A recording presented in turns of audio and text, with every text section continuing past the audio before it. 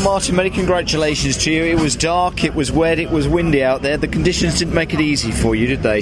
No, that was a really, really difficult race. I mean, following Andy, you're just basically following a ball of spray whenever you got into a close position, and then with the back markers, I knew it was going to be difficult to overtake him. Andy was driving extremely well, but made it altogether very satisfying. Nice little battle again with Andy. Yeah, he's a great guy. I probably first raced Andy in Formula Ford in about 1982 or something, and he's a terrific driver, and he's a driver who you can really enjoy racing against.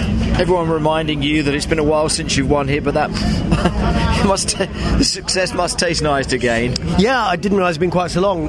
Fortunately, I haven't been quite so bad elsewhere, but it's really nice to be back on the top step. Fantastic. Shame that the weather conditions weren't a little bit better though, Martin. Well done, congratulations. Thanks. I know it's a shame about the weather, especially for the spectators. Yeah, that is the pity, isn't it? Really. Yeah. You want better than this, so people can appreciate you guys out there on the circuit. Exactly. But I think for those that stayed and watched, they probably saw a good race. They certainly did, and you drove a good race as well. Well done, Martin. Congratulations. Thank you. Thank you.